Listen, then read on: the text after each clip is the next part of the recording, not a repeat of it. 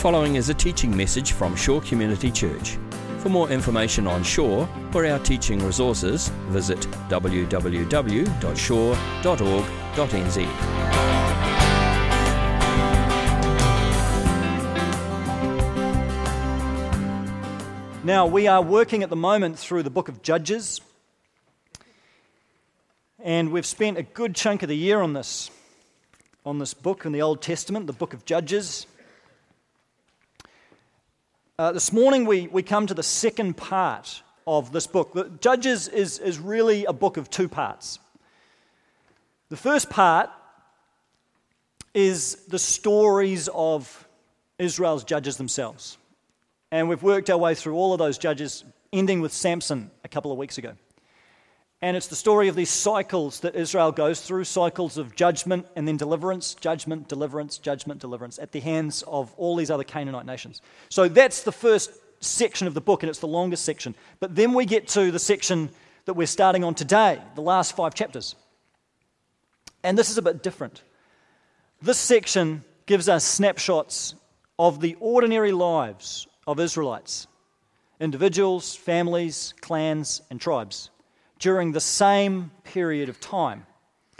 So what's important about these two sections in Judges is that they overlap chronologically. Okay, chapters 1 to 16 and then chapters 17 to 21, they cover the same period of time. And while this first section, chapters 1 to 16, it talks about this external crisis of faith that Israel was going through, all the international problems that they had with their neighbours, the wars that they waged, the judges themselves and how they fared. And then chapters 17 to 21 take us into the internal conflict and crisis of faith that's happening within Israel, and how their struggle to remain faithful to God played itself out at an individual level, at a family level, and at a tribal level.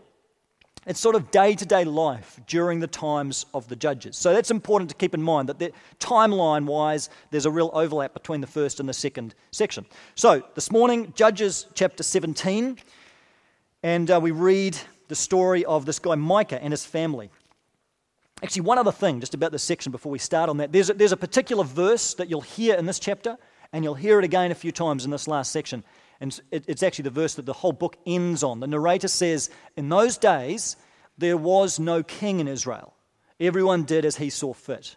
Or some translations say, everyone did what was right in his own eyes. That's the refrain that this whole section hangs around. It's a bit of a funny phrase in some ways, because it makes it sound like the big problem Israel had is that they just didn't have a king. And if they'd only had a king, everything would have been okay. Whereas we know from the subsequent history of Israel that the kings didn't fare much better than the judges in terms of their faithfulness to God. But maybe Judges was written during the time of a godly king, like David or Solomon or Josiah. And from that perspective, the author may be saying, without some form of proper spiritual authority over the people of God to hold them together and call them back to the covenant and back to the law, the moral fibre of the nation is just going to disintegrate. And there'll be this rampant individualism where everyone does what's right in his own eyes. So that's kind of a motif that is going to crop up in these chapters. Let's read chapter 17 together, quite a short chapter. Now a man named Micah from the hill country of Ephraim said to his mother, the 1,100 shekels of silver that were taken from you and about which I heard you utter a curse, I have that silver with me. I took it.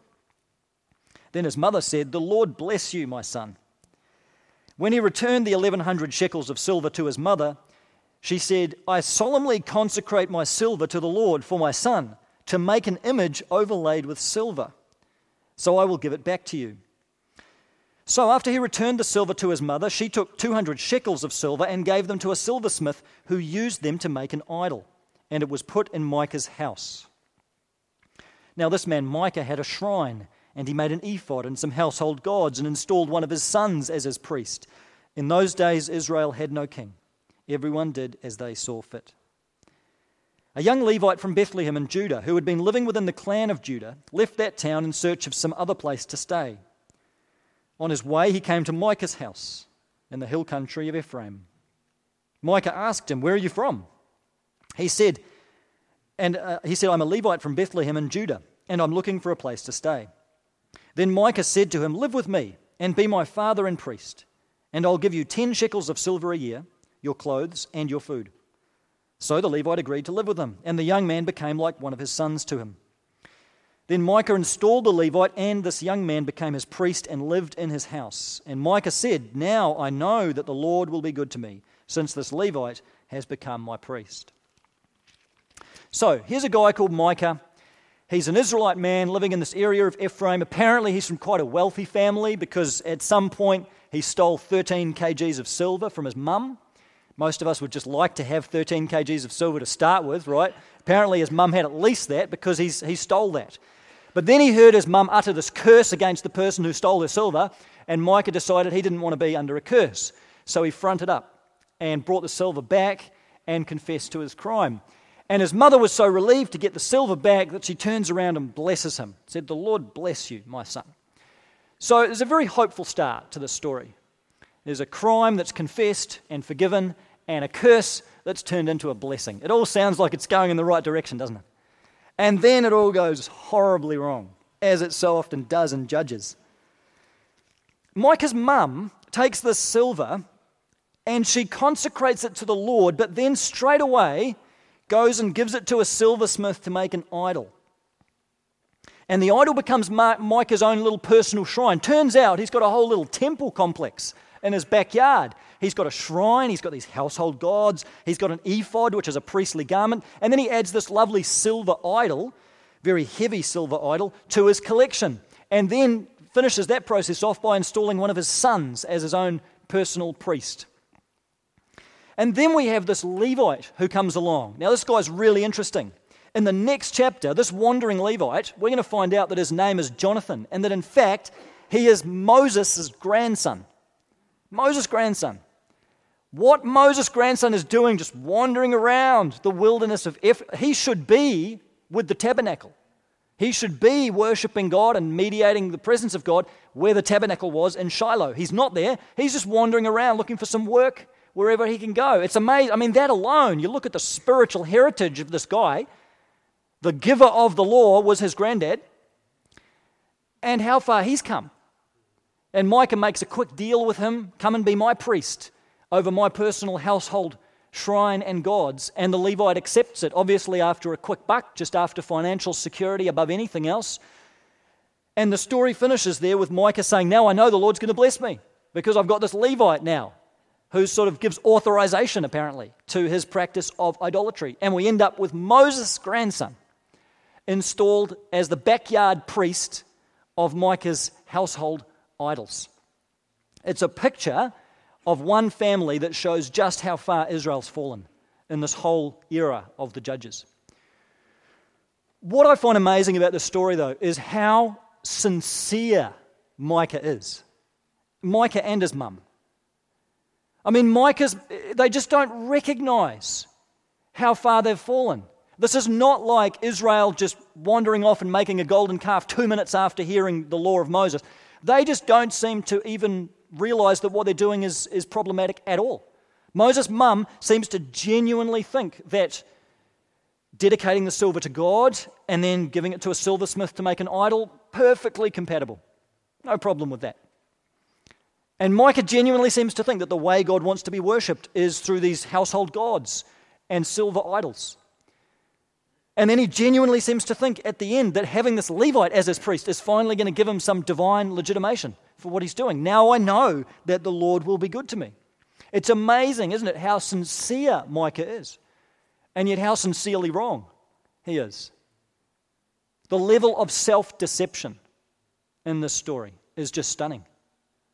That Micah and his mum have somehow drifted so far off course in terms of what the covenant required of them and what the law required of them, so far off course that they can equate the blessing of God with the practice of idolatry and not giving it a second, genuinely thinking that these things are compatible.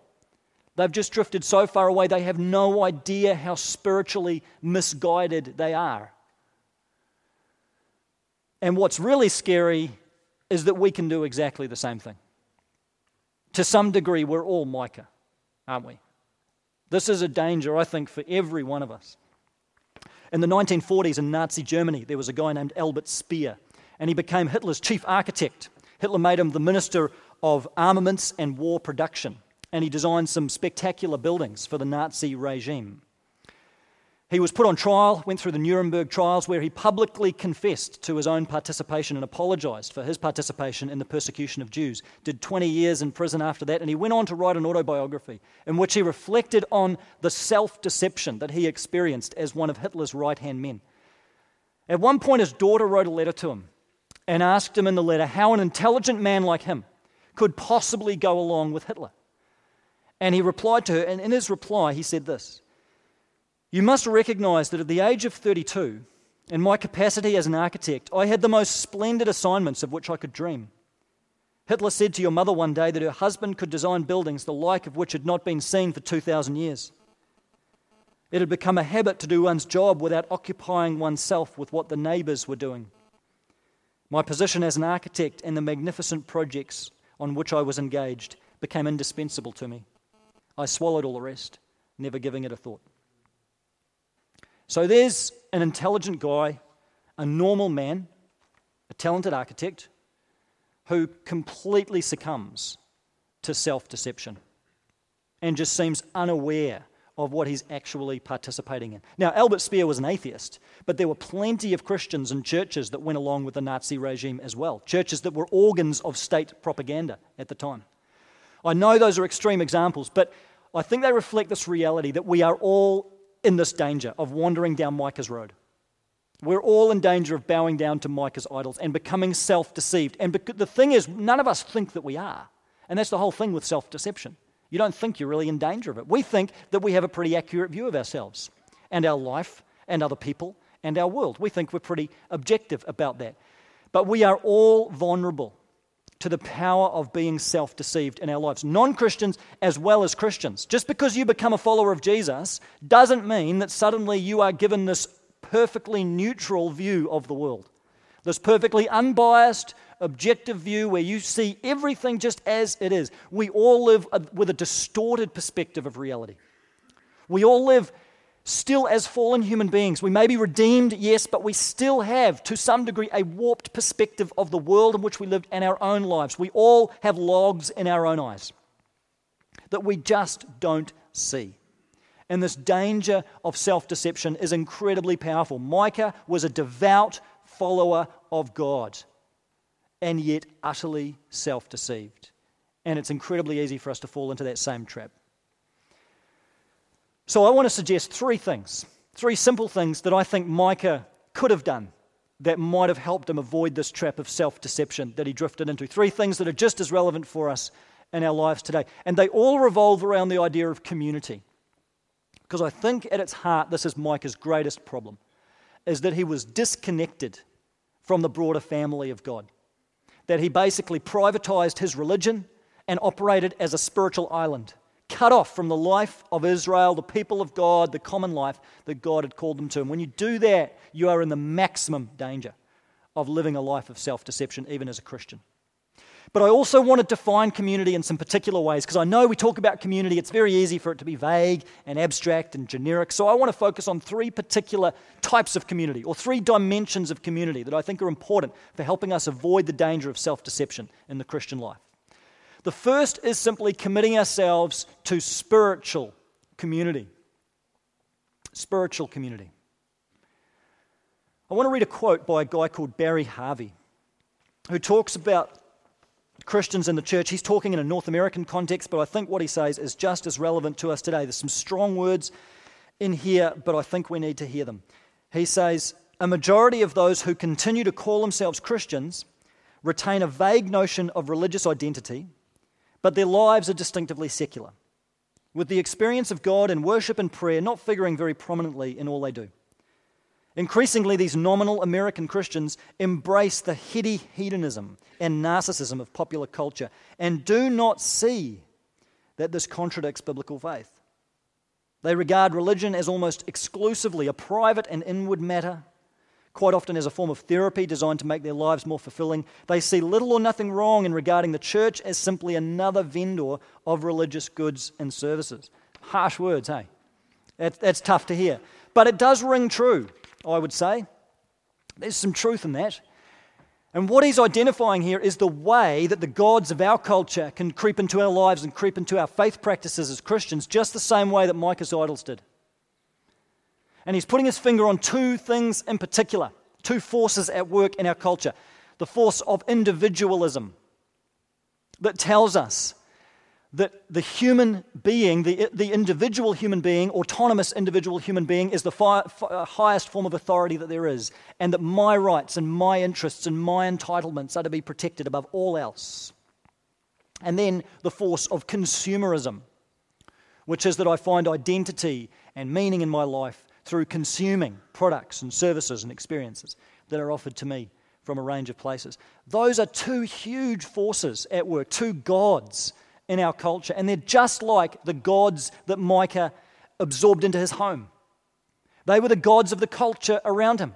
He didn't just make it up. He didn't just decide to build a silver statue. These were the things that were being worshipped by the nations around Israel, and it was entirely natural for him to just assimilate them into his life, into his family, into his faith practice. We live in similar circumstances in a culture that has its own gods. Two of the biggies, individualism and consumerism.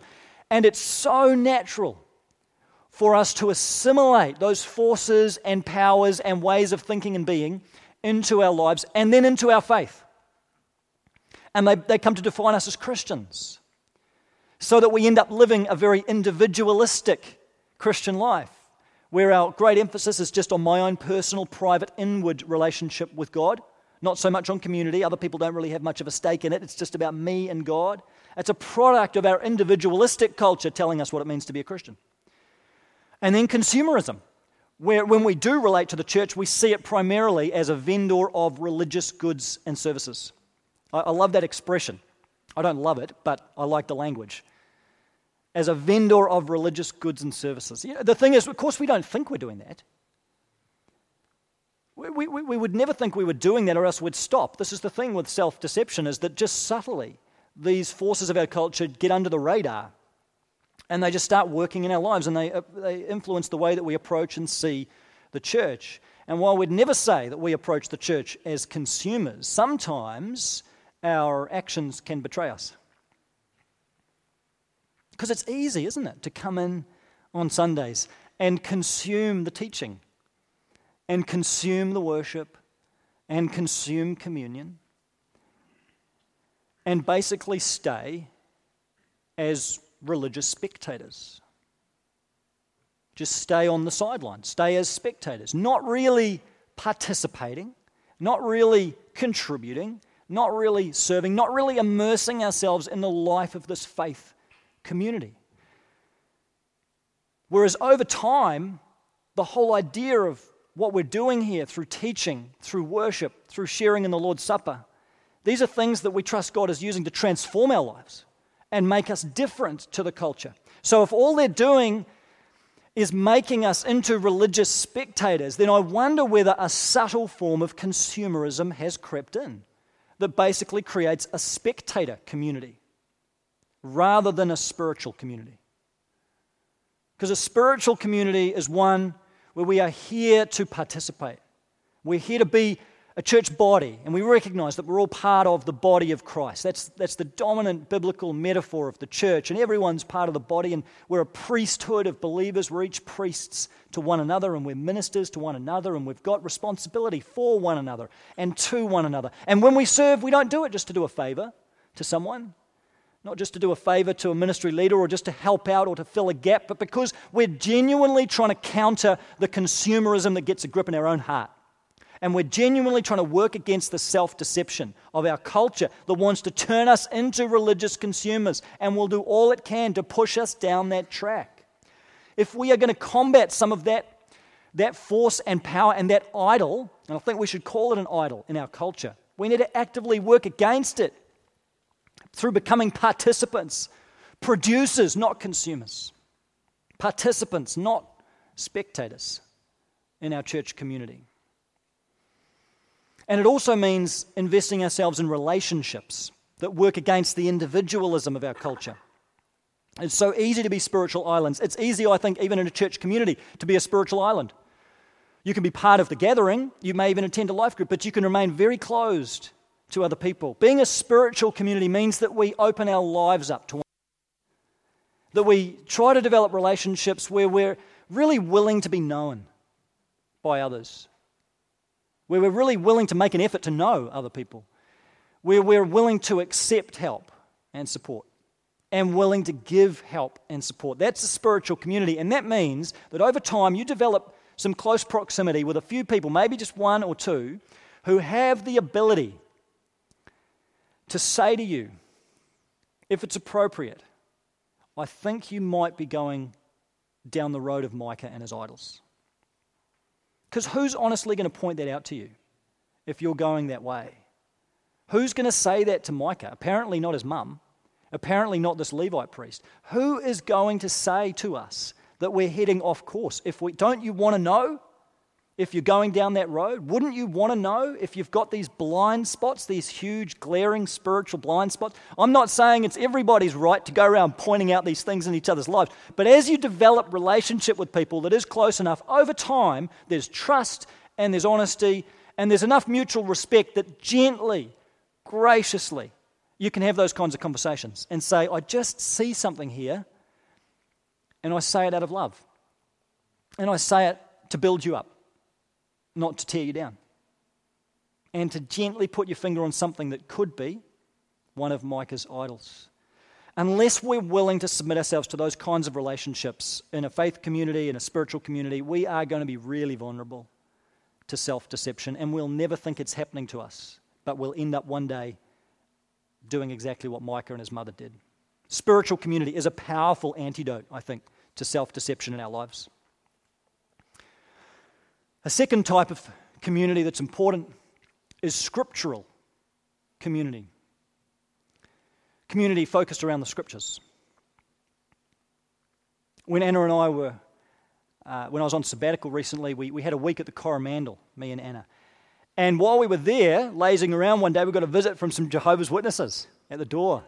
They tracked us down in the Coromandel. I don't know why they were going around this sleepy little town in the Coromandel from door to door, but they were. And so we got into a conversation with them, as you do, and it's pretty soon the conversation got onto Jesus. And I was just thinking about this as we read the Nicene Creed this morning, because Jehovah's Witnesses believe that Jesus was created by God. And it's tricky because they will say, yes, Jesus is the Son of God. Sounds orthodox. But they define that as he was created by God. He was given birth, in a sense, by God. Not the eternal Son of God, as we affirmed in the Creed this morning. So it really does run against the grain of Christian orthodoxy. And, they have their verses, and you can tell there's been training that's gone on. And they know the verses to go to that sound like Jesus was a created being, yes, he's the Son of God, but he was actually made by God.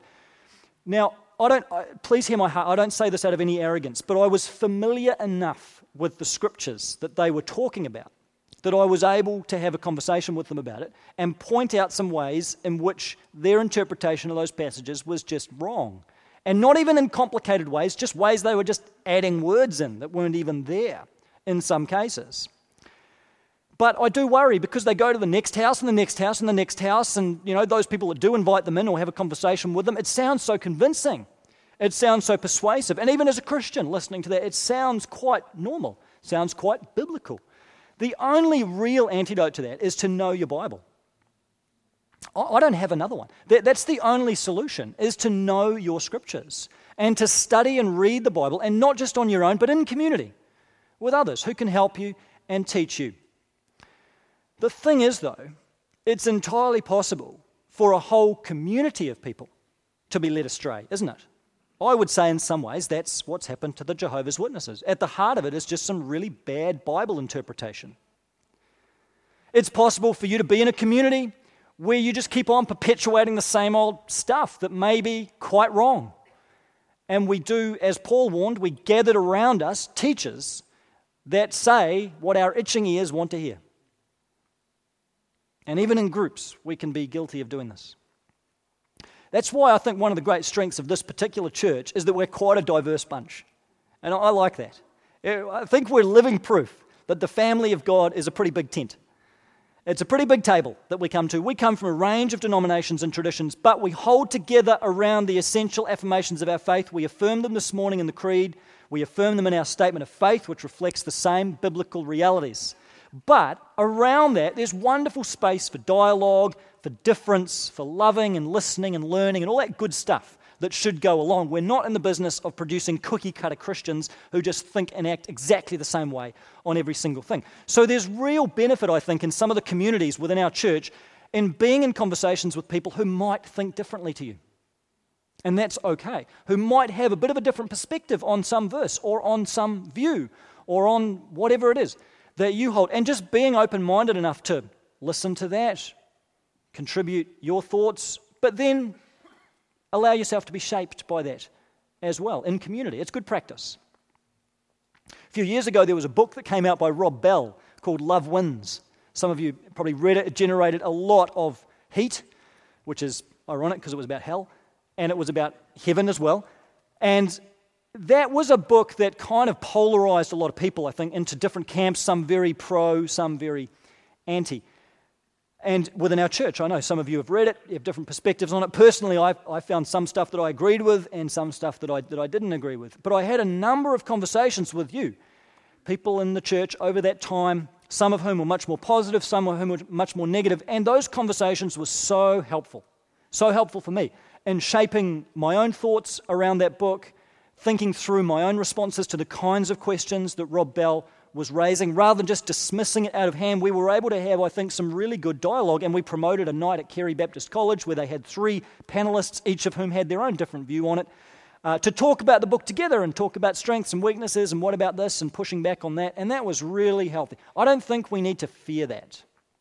I think it's really positive in a church community, and to be able to talk in ways that you're open to different views and different voices is one of the ways that we avoid this kind of self-deception where we keep just perpetuating the stuff that we've always thought because that's what we've always been taught, or that's what my favorite Bible teacher or author or conference speaker or whatever has always told me, so I'm just going to keep on going along with this particular line. It's really healthy just to be in a context where you might hear some different views and you can learn from that, not just so you can argue against and push back and throw your verses back, but so that you can genuinely have dialogue and interaction around that and learn and be changed as well as contribute your own thoughts.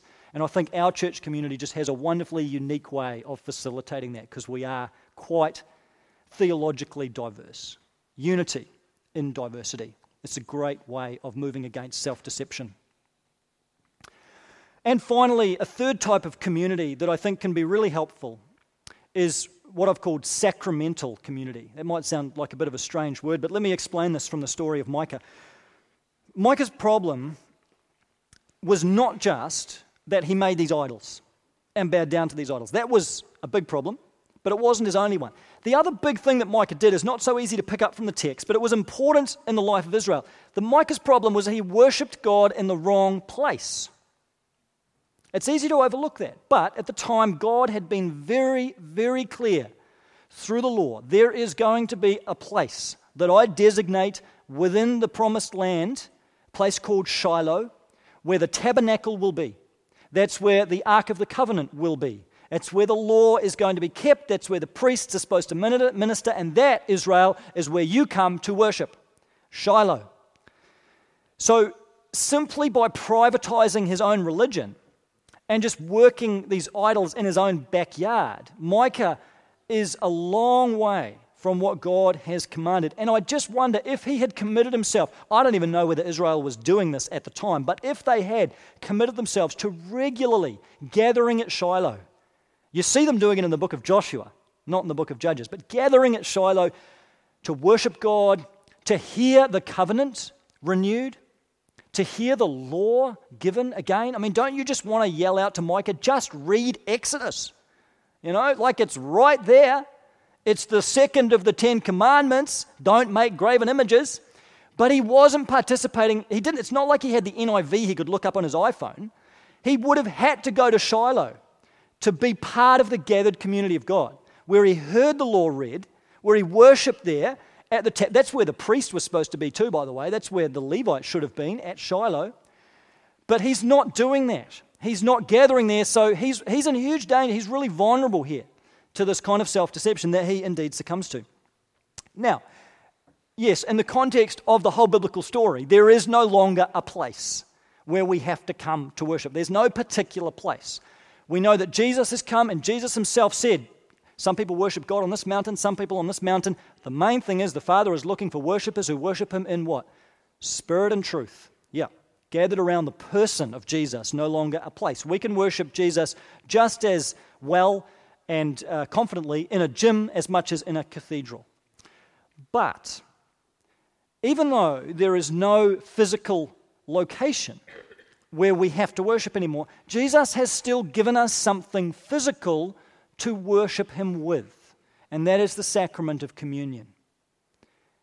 Now, I'm picking up here on what Travis was sharing last week, but I think we can sometimes undervalue communion and the power that it has in our gathered life. We can tack it on to the end of a service or halfway through a service. We can just kind of make it an add-on, but I think it has tremendous power for our gathered life. I would argue that what Shiloh was for the Israelites, the Lord's table is for us. It's the place where we go together to worship.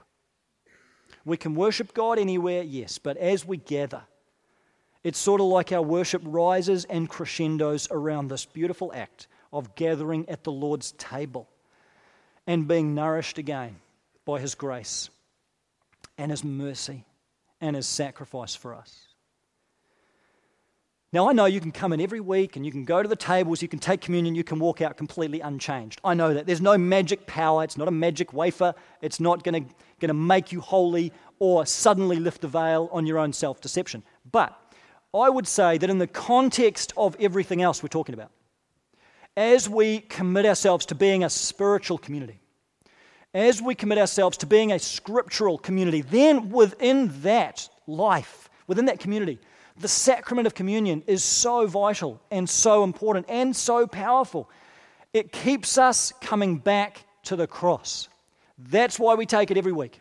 It keeps us coming back to the cross of Christ. It keeps us centered on the crucified Messiah, Jesus. And I really think that if you're coming to the table with an open heart every Sunday, you can't drift too far away if you're keeping on coming back to the cross of Christ.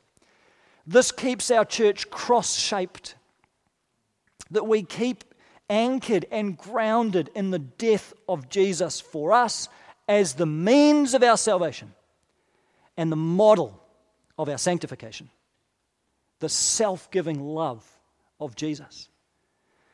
And communion is also the place where we come to examine ourselves. And this speaks right into the power of self-deception. When Paul describes communion in 1 Corinthians 11, Travis read the passage last week, he says, you come to the table, you examine yourself in relation to the whole body of Christ, in relation to how things are in your soul with God. We examine ourselves. And this is a time, we're going to take communion in just a minute, this is a time and a place where we come honestly before God and we ask him to shine the spotlight of his Spirit into our lives and identify any area where we might be deceiving ourselves, where our own heart is wicked and led astray. Jeremiah says the heart is deceitful above all things. Who can understand it? Well, God can. And gently and graciously, he may just shine that searchlight into your heart, just reveal some way in which there is a huge spiritual blind spot you weren't even aware of. We center ourselves around the sacrifice of Jesus. And in response, God brings some illumination into our lives, brings a little bit of light into our own eyes. Just enough. It's not going to reveal everything, that'd overwhelm us. Just enough that we may be able to see some ways in which we have been self-deceived, ways of living, ways of thinking, ways of acting, even things that we thought God really was pleased with. Even ways in which we think we're really serving God and really worshiping God. That's where Micah was. And yet God may be wanting even this morning to put his finger on something and say, you know, that very thing, you think you're doing this for me. You think you're serving me with this. You think this is an act of worship. This is an act of idolatry. And maybe painfully, God is wanting to highlight that in your life. Not to condemn you, not to judge you. Please hear my heart. But so that he can offer more grace. to save you from that self-deception so that you can see yourself rightly and so that you can start to take some corrective steps away from whatever it is that is pulling you down, the gods of our culture. So as we come to the Lord's table this morning, I want you to imagine that we are Israel coming to Shiloh.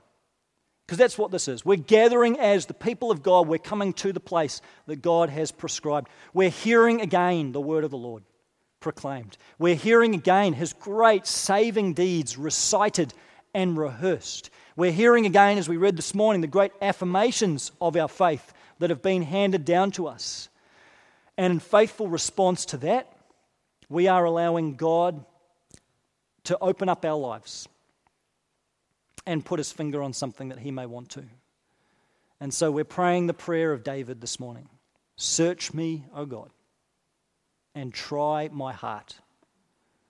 See if there is any offensive way in me, and lead me in the path everlasting. It's quite a dangerous prayer to pray. That's quite risky because who knows, God may just answer it. But that's a bold prayer of a follower of Jesus who really wants to grow. And the fear of unmasking our own self-deception is outweighed by the opportunity to move forward into the things that God has for us in our life and have a greater and more honest view of ourselves before Him. So let's pray as we enter into that time. Father, I know that it's so easy to look at Micah's story and feel like that's not us at all. But God, we're challenged this morning that we're each in that place. There's things in our lives that are just blinding us, things that we don't even see.